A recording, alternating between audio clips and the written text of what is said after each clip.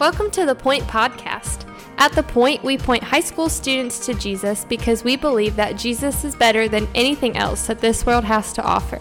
We hope that this podcast is an encouragement to you in your walk with Christ, but that it does not replace the time you're already spending with the Lord. Thanks so much for listening, and here's our awesome high school youth pastor, my husband, Justin Kinley.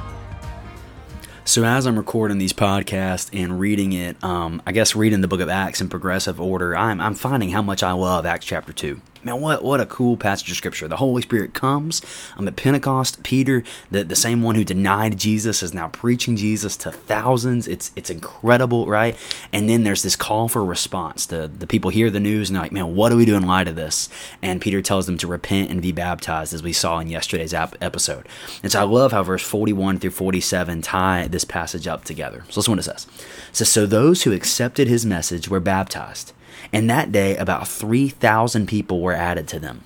And they devoted themselves to the apostles' teaching, to the fellowship, to the breaking of bread, and to prayers. And I don't want to read over that quickly. Think about that. 3,000 people hear the gospel, they respond, they repent, and are baptized and added to them. How amazing is that? It says in verse 43, then fear came on everyone, and many wonders and signs are being performed to the apostles.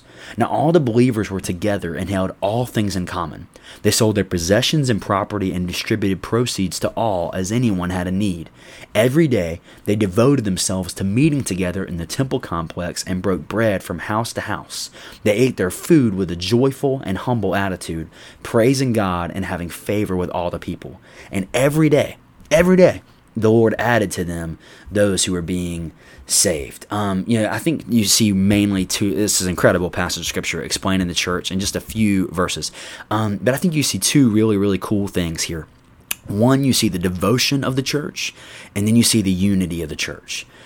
First, you see the devotion, and I love that it says that word devoted. It says this actually twice. It says it in verse 46, and then it says it in verse 42. And when I see devotion, I look at devotion as, man, this is something that they absolutely prioritized. This was not something that they did as convenience allowed them to. It's something that they set in their schedules. This is something we are doing. There was a devotion and a seriousness about it. It's not casual attraction, but it's devotion. And I love Acts 2:42. If you come to the point, we have 242 nights where we focus on these four things because it's what the church devoted themselves to.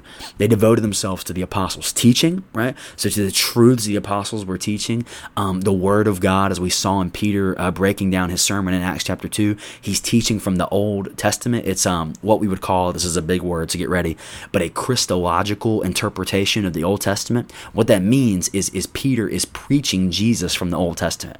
He's saying the Old Testament and what we're doing now is not separated, but Jesus is the fulfillment of all the Old Testament talked about. That's huge to understand. So they devoted themselves to the apostles' teaching, to fellowship, just being together, having all in one accord, this breaking of bread, a celebratory meal together, celebrating the death, burial, and resurrection of Christ. And then finally, they devoted themselves to prayers, to praying with one another, praying for one another, for praying probably the Lord's Prayer together, praying all these things to one another. And then you even see in verse 46 that they devoted themselves to meeting together in the temple complex every day. Every day. There's this devotion to one another as believers, this incredible devotion that you see the early church having. And then secondly, we see the devotion, but then we also see the unity. Verse 44 and verse 45 are pretty unbelievable verses, where it says all the believers were together and held all things in common. They sold their possessions and property and distributed the proceeds to all as anyone had a need. What's amazing is that they are giving literally everything to one another. And now what you'll sometimes hear an argument being made that this supports socialism. Well, here's the thing. I really don't think it does that, at least not from a government perspective, right? This is not about the early church going to the government and saying, hey, we think this is best if we share all this stuff. That's not what it's saying. But what it is saying is that the individual believers saw needs in their community, and they didn't need a government to help them give to one another. That they didn't need someone to come and take their stuff to give to one another. It was they were giving freely out of what they had received. And what's amazing here is think about this. There hasn't been any epistles from Paul yet. There's nothing been written to them about giving or anything like that. Paul and Peter, we see Peter teaching and stuff, so you can assume that he's teaching about that. But simply, they've received the gospel, and the gospel has left such an impression on their heart and on their life that they seemingly can't help but give. Think about this. We've been given the greatest gift of all, Jesus Christ, resurrection from the dead. That's what we've been given, eternal life. So if I've been given eternal life, then some money down here doesn't really matter all that much.